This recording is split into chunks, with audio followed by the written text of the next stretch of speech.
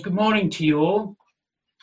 If you'd like to take your Bibles and going back to Mark's Gospel and returning to chapter 11. So chapter 11 of Mark's Gospel.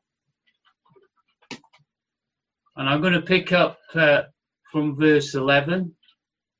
So a couple of weeks ago, we looked at the first 11 verses, the triumphal entry of Jesus into Jerusalem. And we're going to pick up again at verse 11 down to 26, verse 26. So chapter 11 of Mark's Gospel. And Jesus went into Jerusalem and into the temple. So when he had looked around at all things, as the hour was already late, he went out to Bethany with the 12. Now the next day, when they had come out from Bethany, he was hungry.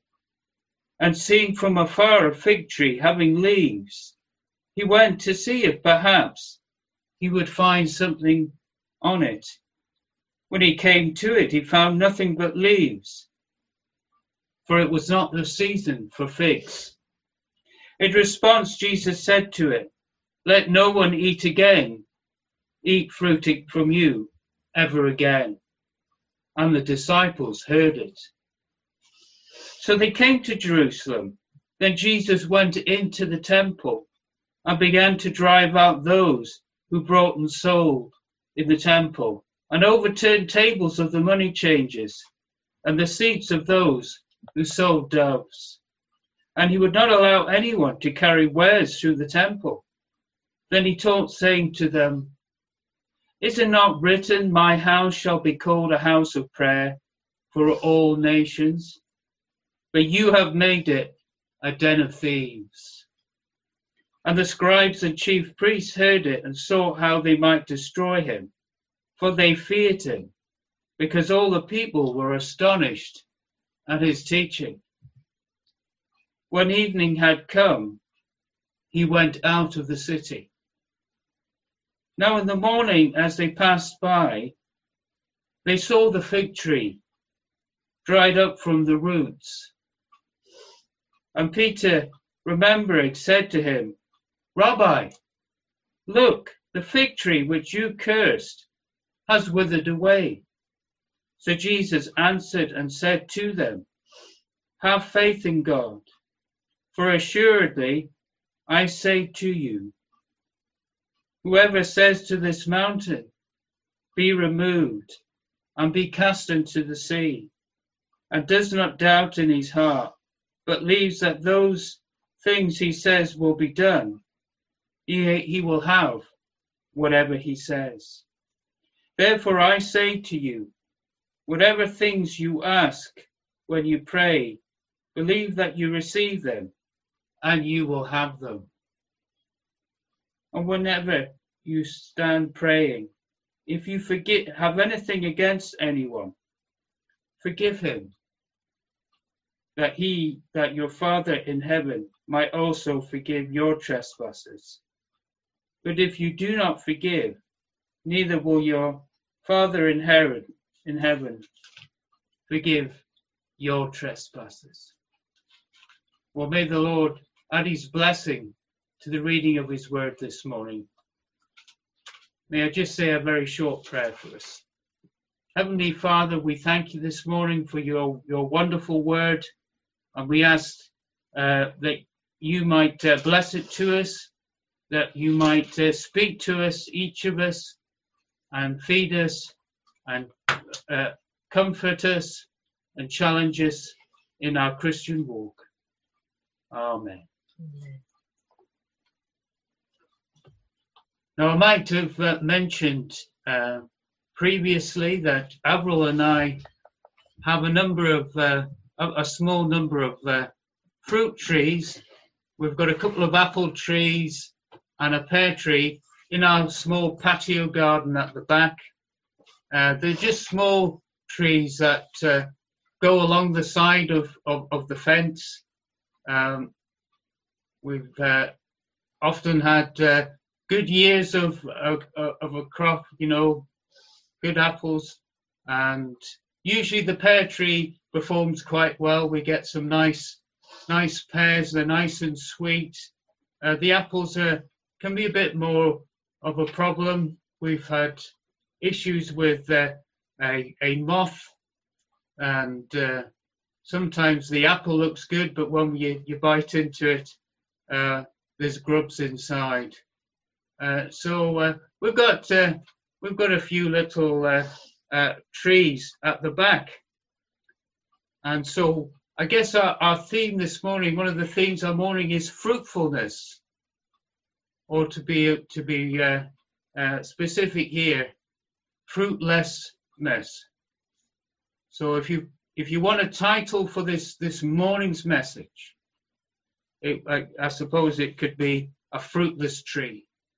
A fruitless tree.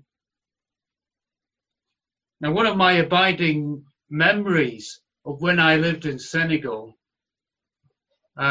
was the abundance, the superabundance of amazing, wonderful fruit.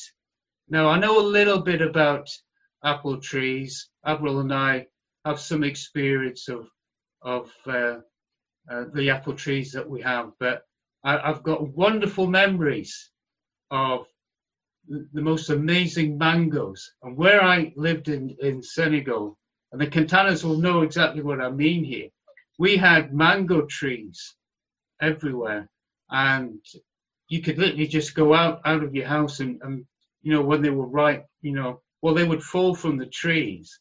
You would hear this thump ever so often. They were just the most amazing mangoes, and papaya. And I don't know much about how you grow them, but nonetheless, it was just amazing. You can go to the supermarkets, you can go to even the markets in town, but there's nothing like being there in a place where you've got mangoes being grown, and those West African mangoes were just amazing. So we're going to be thinking about fruit trees and fruit this morning, and what God would have us learn from this particular passage. Now, fig trees, you can grow in this country. You can grow fig trees if you are able to put them in a big enough pot, and you can move the trees indoors when it gets cold. But as far as fig trees are concerned, I don't really have much experience or knowledge, but since preparing for this message, I've been able to sort of read up on fig tree growing. And that, I guess, is what we're thinking about today, isn't it? The fig tree. And this account that we've just had read here in chapter 11 of Jesus and the fig tree, well, for many people, it's very puzzling. It's one of those puzzling accounts in the scriptures. What is it that Jesus is doing when he sees this fig tree and it's out of season? Well, the scriptures tell us that, and he's expecting fruit, and then most translations, the way they put it is that he curses the tree. He says that there'll be no more fruit from you from this time onwards. And why is Jesus doing and saying these things? So this is what we're going to consider this morning.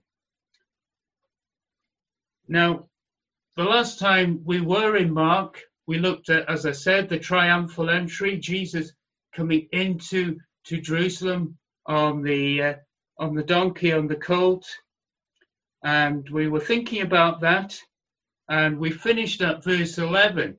And so we pick up at verse 11, and Jesus goes into the temple.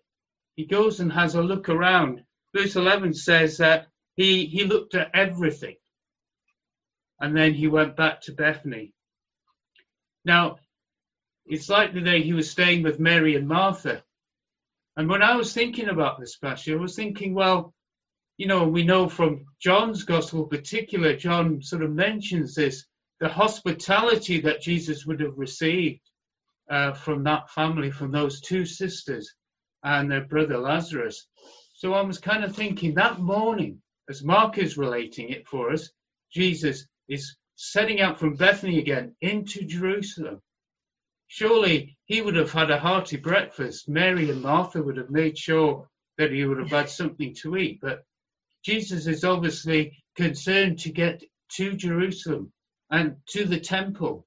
That's the focus, the trajectory of Jesus' ministry here. And so here we have verse 12, he sees afar off this fig tree. And what Mark does for us is that he sandwiches between Jesus seeing the fig tree and Jesus explaining why the tree is withered with the disciples. He sandwiches between those two parts of the fig tree story of account. He then puts in Jesus in the temple and Jesus turning out the money changers in the temple. And that helps us to understand the context and understand why this is happening, why Jesus does this. So we're going to think about this fig tree this morning. Now, fig trees usually start to produce fruit after 2 or 3 years from planting as a young tree, as a young sapling. It's usually a couple of years before they produce fruit. And I believe the usual season in Israel for figs is, I think, early May, perhaps end of April, May, and then I think a later crop in towards the end of the summer. So they produce twice yearly, and figs are very sweet. They're very sweet, and I think there's a lot of uses for figs. I remember my mother used to make fig jam. Wasn't my favourite. I preferred her thick cut marmalade, and my mother was very famous for that. But I do believe that time she made fig jam. So I think there's a lot of application in cooking and baking with figs, and maybe there are folk here who have used figs. So figs are nice and tasty, and when they're really ripe, you just pluck them off the tree. Perhaps maybe not my favourite fruit, but nonetheless, lots of uses, and of course, in a place like Israel where it's dry and hot, ideal growing situation for fig trees. You can just imagine people walking along by the roadside and being able to pluck a fig tree just to whet the appetite, or just to stave off the hunger pains. And in a sense, on a certain level, that's what Jesus is doing here. He's left Bethany, he's heading to Jerusalem, and it says he was hungry. He was hungry. And that tells us something very special about our Lord Jesus, doesn't it? It tells us that he's like us because we get hungry. And I think as we were kind of singing earlier, one of the hymns, which is talking about how Jesus came as a frail man, and that he endured the things that we endure, hunger and tiredness. And Jesus is able to sympathize with us in a very real way. And so that verse 12 tells us a lot, even when it just says he was hungry. But of course, everything is for a purpose in the scriptures. And Jesus, in a sense, even there, it was all pre-planned by the Lord, that he would be hungry and there would be this certain fig tree. So he sees the fig tree, and the fig tree's laden. The picture we have here, it's laden with full leaves. And of course, what that should normally mean is that there's fruit, because when there's leaves, there are the figs on the tree. But of course, there is no figs in this tree. Now, there's been a number of explanations over the years as to why we have this account, why it's there. But I believe that the whole passage really, and Mark really helpfully sort of lays it out for us, why this story is here. Jesus is heading for Jerusalem. Remember in verse 11, he went into the temple to see the temple. And now he's returning, and he's specifically going back to the temple. And here is this account, which the other gospel writers relate to us in perhaps a slightly different way. But Jesus is now going back to the temple. And so that's the focal point. That's something we need to bear in our mind. Jesus is going to the temple. And this is the epicenter of the religious life of the Jewish people. This is right in the heart of the faithful city, or what should be the faithful city, the holy city, the city of Jerusalem. And this is where Jesus is going. And this is where we find him in the later verses in this section here. So what Jesus is doing with the fig tree, with this particular fig tree that's got beautiful leaves, yet no fruit, no figs, he's using it as an object lesson. He's using it to, in a sense, as a vivid, live parable for the disciples. And it's really, in a sense, a sign of judgment, as we're going to see. Because when we think about the Old Testament, and Jesus refers to the Old Testament here, is that the fig tree is a picture, or to use the old language, a type for Israel and of Jerusalem. And we can turn to many passages in the scriptures which use the picture of the fig tree to represent Israel in some way. So you don't need to turn to some of these passages, but we've got Hosea chapter 9, verse 10. And I'll read just picking up from verse 9. They have deeply corrupted themselves as in the day of Gibeah. He will remember their iniquity. He will punish their sins. Verse 10. Like grapes in the wilderness, I found Israel. Like the first fruit on the fig tree in its season, in its first season, I saw your fathers, but they came to Baal Peor and consecrated themselves to the thing of shame and became detestable like the thing they loved. So a sense of judgment there, isn't there? And a sense of, well, Israel is the first fruit of figs, which is supposed to be offering faithful worship. But here, there's unfaithfulness, there's apostasy, there's turning away from the calling that God had given to the people of Israel. And there are other references. Perhaps a longer reference would be Jeremiah chapter 24. Let me read that. Just picking up from verse 1 down to verse 8. So this is Jeremiah 24. You can turn to it to this passage if you like. So reading from verse 1, just to get the context. This is Jeremiah. After Nebuchadnezzar, king of Babylon, had taken into exile from Jerusalem Jeconiah the son of Jehoiakim, king of Judah, together with all the officials of Judah, the craftsmen and the metal workers, and had them brought to Babylon, the Lord showed me this vision. Behold, 2 baskets of figs placed before the temple of the Lord.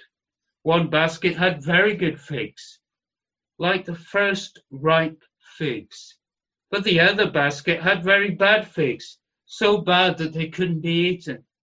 And the Lord said to me, what do you see, Jeremiah?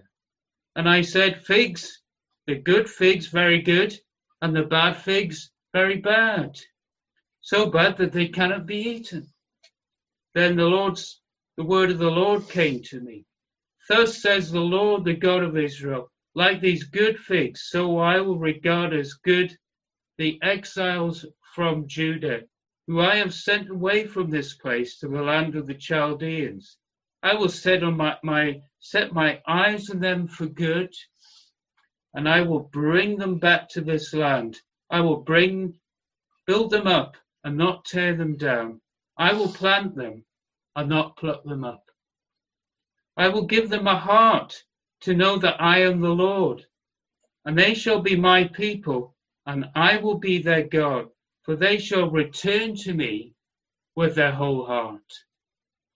But thus says the Lord, like the bad figs that are so bad they cannot be eaten, so I will treat Zedekiah king of Judah, his officials, the remnant of Jerusalem who remain in this land, and those who dwell in the land of Egypt. So again, there's promises and then there's judgment. There is this, in a sense, picture of Israel as a tree of figs. So it's quite a significant image or symbol that we can see in the Old Testament, running through the Old Testament, particularly in books like Jeremiah and Isaiah. And it's one that perhaps the disciples should have recognized. So you see, in Israel, we see the fig tree represents the fig tree represents Israel. It's supposed to produce good fruit. Now, in my research into fig trees, I came across a Messianic Jewish man in Israel. There is a ministry, and I don't know too much about the ministry, but there was an article on this website, and this Jewish believer in Jesus is talking about this. He's talking about fig trees, and he's talking about his own experience as a fig tree grower, because obviously Israel is a great place for growing figs. Obviously, that's why we see it in the scriptures. It was a common and is a common fruit tree. And this is what he says. He says that a mature tree would have older branches. And there's a very early season of fruit before the main season, called what they call the brebe or the brebe fruit. And it's from the mature branch on obviously a tree that's old enough. So we're not talking about a young sapling tree. We're not talking about a tree that, that if you go to the garden centre, like we did with our apple trees and got them, a tiny little thing in a pot that would then just grow. We're not talking about a very young tree. We're talking about a mature tree that's got old wood on it, or older branches. And this man in Israel, this Messianic Jew, was saying that he puzzled over this passage. And then he says, being a fig tree grower helped him understand a bit about maybe what Jesus was doing when he came looking for fruit off this fig tree. And perhaps this is what Jesus was looking for. He was looking for the brebe fruit that was to be coming out of early, that can come early, where you've got older, more mature fig trees. And after all, the leaves were there. And so perhaps Jesus is looking for the brebe fruit. And this is this first fruit harvest of fruit. I'm not sure, maybe it's for older trees, it's an additional one. But anyway, the picture for us is that the fruit, the fig tree, has first fruit. And that first fruit, in a sense, is supposed to be what Israel is showing to the world. But of course, when Jesus finds the tree, this particular tree, there is no fruit. Outwardly, it looks like it's going to be a good tree. Look at those leaves, but there are no figs. And this is why when we get to Jesus going into the temple and he sees what's going on in the temple, we see what's happening. You see, very impressive on the outward, all on the outside, and the temple would have looked very, very grand at that time. Everything on the outward side would look good, but then when Jesus is in the temple, what does he find? On closer inspection, he doesn't find the spiritual fruit that he would have expected, that the Lord would have expected of Israel as this mature branch, this branch that's supposed to be producing fruit, and fruit ultimately for the nations. So this is where we see Jesus in verse 17 saying, is it not written? Is it not written, my house shall be called a house of prayer for all nations, but you have made it a den of robbers. Jesus referring then to Jeremiah chapter 7, verse 11. You have made it a den of robbers. Because what was happening was that they'd opened up the Gentile court for the selling of doves and pigeons for the poorer pilgrims who would be coming up to the city for Passover. And they would, instead of allowing that court of the Gentiles for Gentile believers to come and to pray and to worship God, what had happened was they turned it into a bazaar, so people could come and buy their animals for the sacrifice, and there was all kinds of business going on. And this is what Jesus is pointing out. And there's no fruit. This is the fruit that we see. So what we have here is the picture of fruitless and formal religion. And this is where it comes for us. This is where we now turn our attention to ourselves and to us as a church, as people who are part of a worshipping community. This is the challenge for us. The problem of fruitless and formal religion. And there is judgment. I mean, we don't have time to look at refer to all the passages back in the Old Testament, but Jesus is, in a sense, bringing judgment. He's using this fig tree, this mature fig tree that's been on the way, and that he's seeing the leaves, but there's no fruit, and he's in the temple now, and he's seeing this is Israel, right in the epicenter of the heart of the faith, the temple, the very place where there should have been true worship to God, where there should have been genuine praise offered to God, where this court of the Gentiles, which was set, that was the area in the temple where non-Jewish people who were wanting to worship God, who were wanting to embrace the faith of Israel, whether they could offer prayer, but they couldn't do it. This is the problem that we see. And it was the problem of fruitless and formal religion. You see, what we've got people who are going through the motions. Yes, in many ways, on the outside, they look good, but they were doing things ultimately for their own pleasure, their own glory, and their own financial gain. And these were the very people, the very shepherds of Israel, the priests and the scribes. They would all have been part of this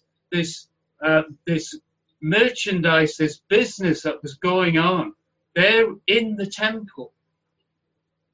And this is what Jesus is so angry about. And it's the only place in the scriptures that we see Jesus getting really, in a sense, angry and sort of forcibly grabbing things and so forth. It's the only place, but there's righteous anger here. There's righteous anger here for what these religious leaders were allowing. And this had been quite a relatively new phenomenon in the temple. And I'm reminded of Isaiah chapter 1 verse 12, where the Lord says this through Jeremiah: when you come to appear before me, who's acquired this at your hand to tread my courts? The temple was a very important, it was a very serious place. When we look in books, and Avril and I we're going through the book of Numbers at the moment in our devotions, and when you look at how serious the Lord treated the temple or the tabernacle worship, and yet here we have by in Jesus' day, what we have is fruitless religion. We're seeing people profaning this sacred place, this place for true worship to God. And it's a problem of profaning the worship of God by allowing these things. And this is what Jesus was wanting to point out. He's saying, this is wrong. There's no fruit here, and there's going to be judgment. The problem of profaning the worship of God. And we need to take serious the worship of God. When we come into his presence, I mean, for us now, the building at Quinton on Ridgeacre Road, there's nothing intrinsically sacred or holy about it. It only becomes holy when we are there, when the people of God are gathered there to worship. But what we must remember is when we do gather to worship, that we leave the things of the world outside. We set aside the things of the world, the things that do have to do with our career, the things that have to do with our lives, our everyday lives, because we are drawing together with one another to worship our Creator and our Redeemer. And that should be our focus. And we should never allow worldly things, a worldly way of doing things, to creep into that time together, that space that we have set aside for that purpose. It's very serious, because God wants our heart. He wants our whole heart. He wants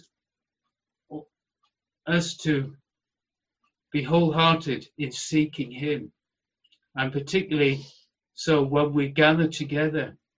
Now, we have some challenges because of the pandemic. We're all in our homes, but this time on Zoom is just as sacred. It's just as important as if we were meeting together. There's nothing special about the building on Ridgeacre, the corner of Ridgeacre and Wallsend Lane, as I've said. It is a facility, it's a provision for us that we can meet together, we can worship God, but we are part of the body of Christ. There's no need for a physical temple anymore. There's no need for animal sacrifices. There's no need for all the ordinances of the temple anymore. Because when Christ came, when he went to the cross, he accomplished forgiveness of sins and redemption once for all. He went through that veil, as it were. And we are part of his body now. And whether we're on Zoom like this, or whether we're all back together, which is what we really want and what we really desire to happen. And hopefully it won't be too far away where we can meet together in our building. But wherever it is, we are part of something. We're part of the body of Christ. And what Christ desires is our wholehearted worship and attention. So we need to take serious the worship of God, and we need to make sure that any aspect of worldliness, well, we leave it outside. We don't bring it in. We don't want to profane the worship of God. We want to worship God as He is required and He desires. And He desires that we are fruitful in our worship, that we offer fruit. The problem with the Jewish leaders, the whole religious establishment, why there was no fruit was because they'd allowed these things to happen, because they'd put their own monetary gain before their wholehearted devotion to the Lord. They'd lost the picture that Israel was on a mission to, if you like, display the true nature and attributes of God to those outside. That's why they had a temple of a court of the Gentiles. Ultimately, that's what the nation of Israel was for. It was to be a beacon of light to the world, to say this is what the creator is of the universe is like. This is what our God is like. And they had gone off the tracks. They'd gone off on a tangent. They'd allowed worldliness to come in. They'd allowed self-interest and self-promotion to come in. And of course, we see that in Jesus' ministry and the interactions with religious leaders and so forth. And we can think of the rich young ruler. Money for them was all important, doing business in the temple courts. And there are all kinds of problems that we can have in the church today. We can have the problems that people might use church to promote their business. We need to remember this: when we gather together, we leave these things aside because we want to be wholeheartedly worshipping the Lord, to be offering worship to God. That's telling the world about God, about Jesus, that we're offering true fruit. The Gentiles that were wanting to worship God here, that would have been coming to Jerusalem, they weren't getting the spiritual nourishment that they would have got otherwise. They weren't being spiritually fed, and this is what Jesus was so concerned about. But it's why he came, isn't it? He came so that people could be made right with God, who could have that nourishment. They could be fed. So there's a lesson for us, isn't there, my friends? There's a lesson for us this morning. And we will return to this passage in the future, just to perhaps comment on the verses 22 to 26. But there's a lesson for us this morning as we bring all this to a close. And it's watch how you do church. Let's watch how we do church. Not offering the sacrifice of fools, acknowledging the seriousness of Christian worship, acknowledging that, no, it's not the building that's important, or, well, we've got the building, that's the sacred bit.